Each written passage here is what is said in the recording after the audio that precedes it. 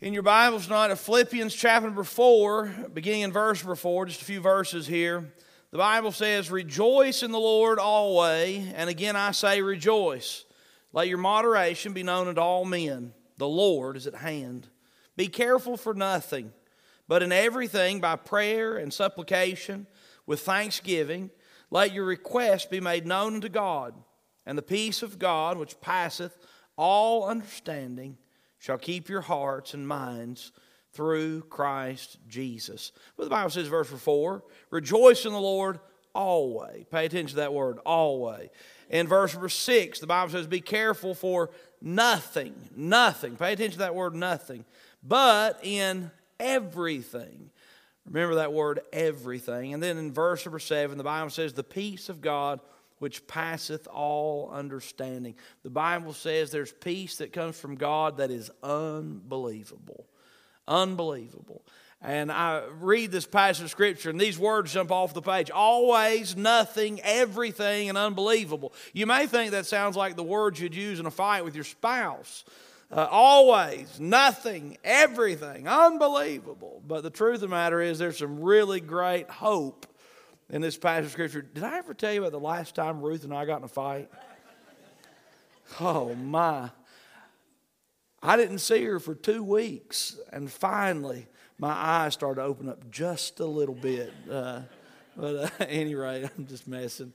Always, nothing, everything, unbelievable. It has nothing at all to do with a fight with your spouse. It has a lot to do with a spirit of gratitude and thanksgiving that equals and turns into the peace of God, which is unbelievable.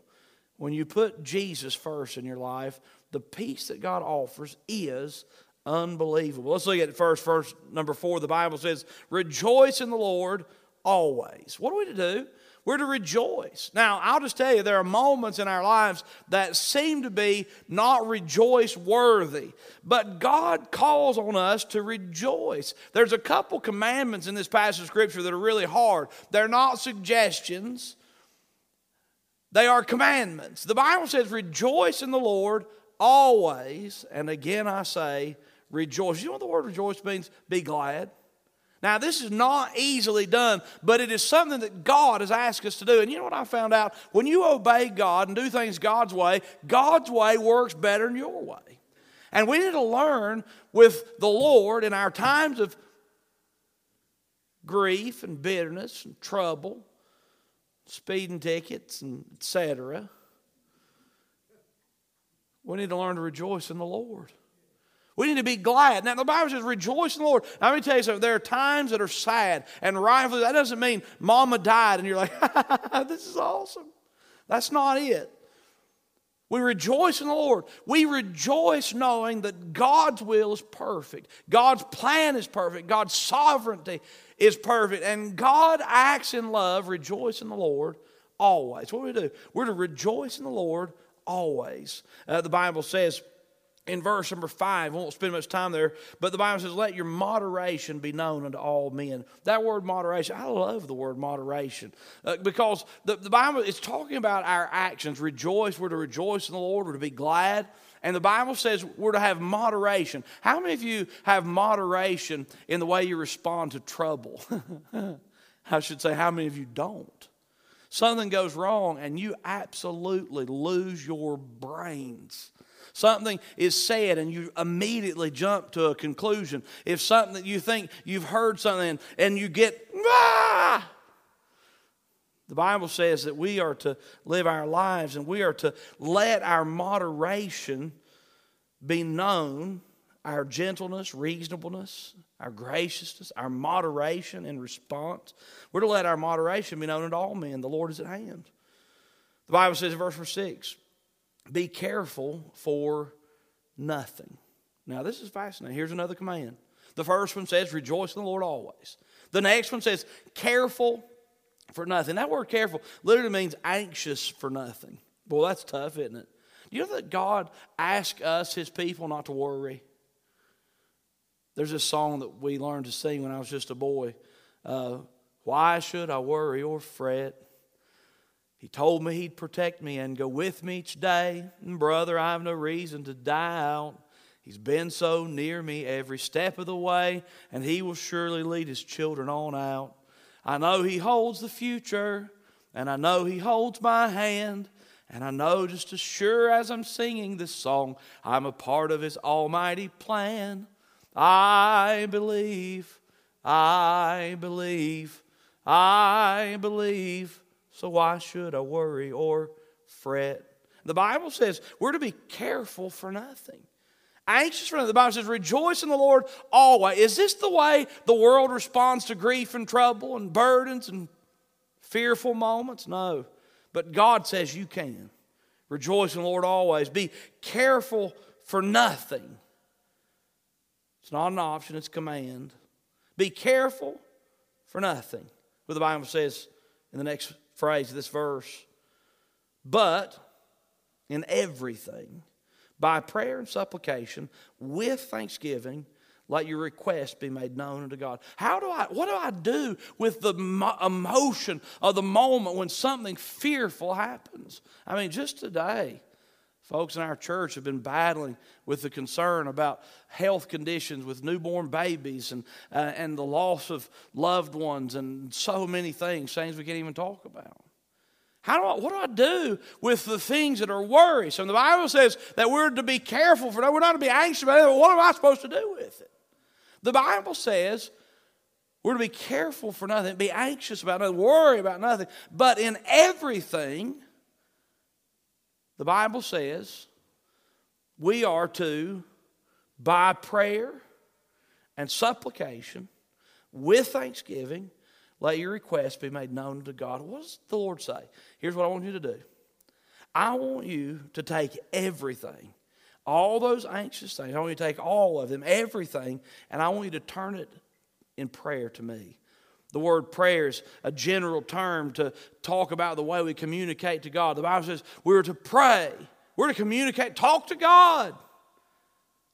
The Bible says by prayer and supplication. The word supplication is when we ask God for things specifically.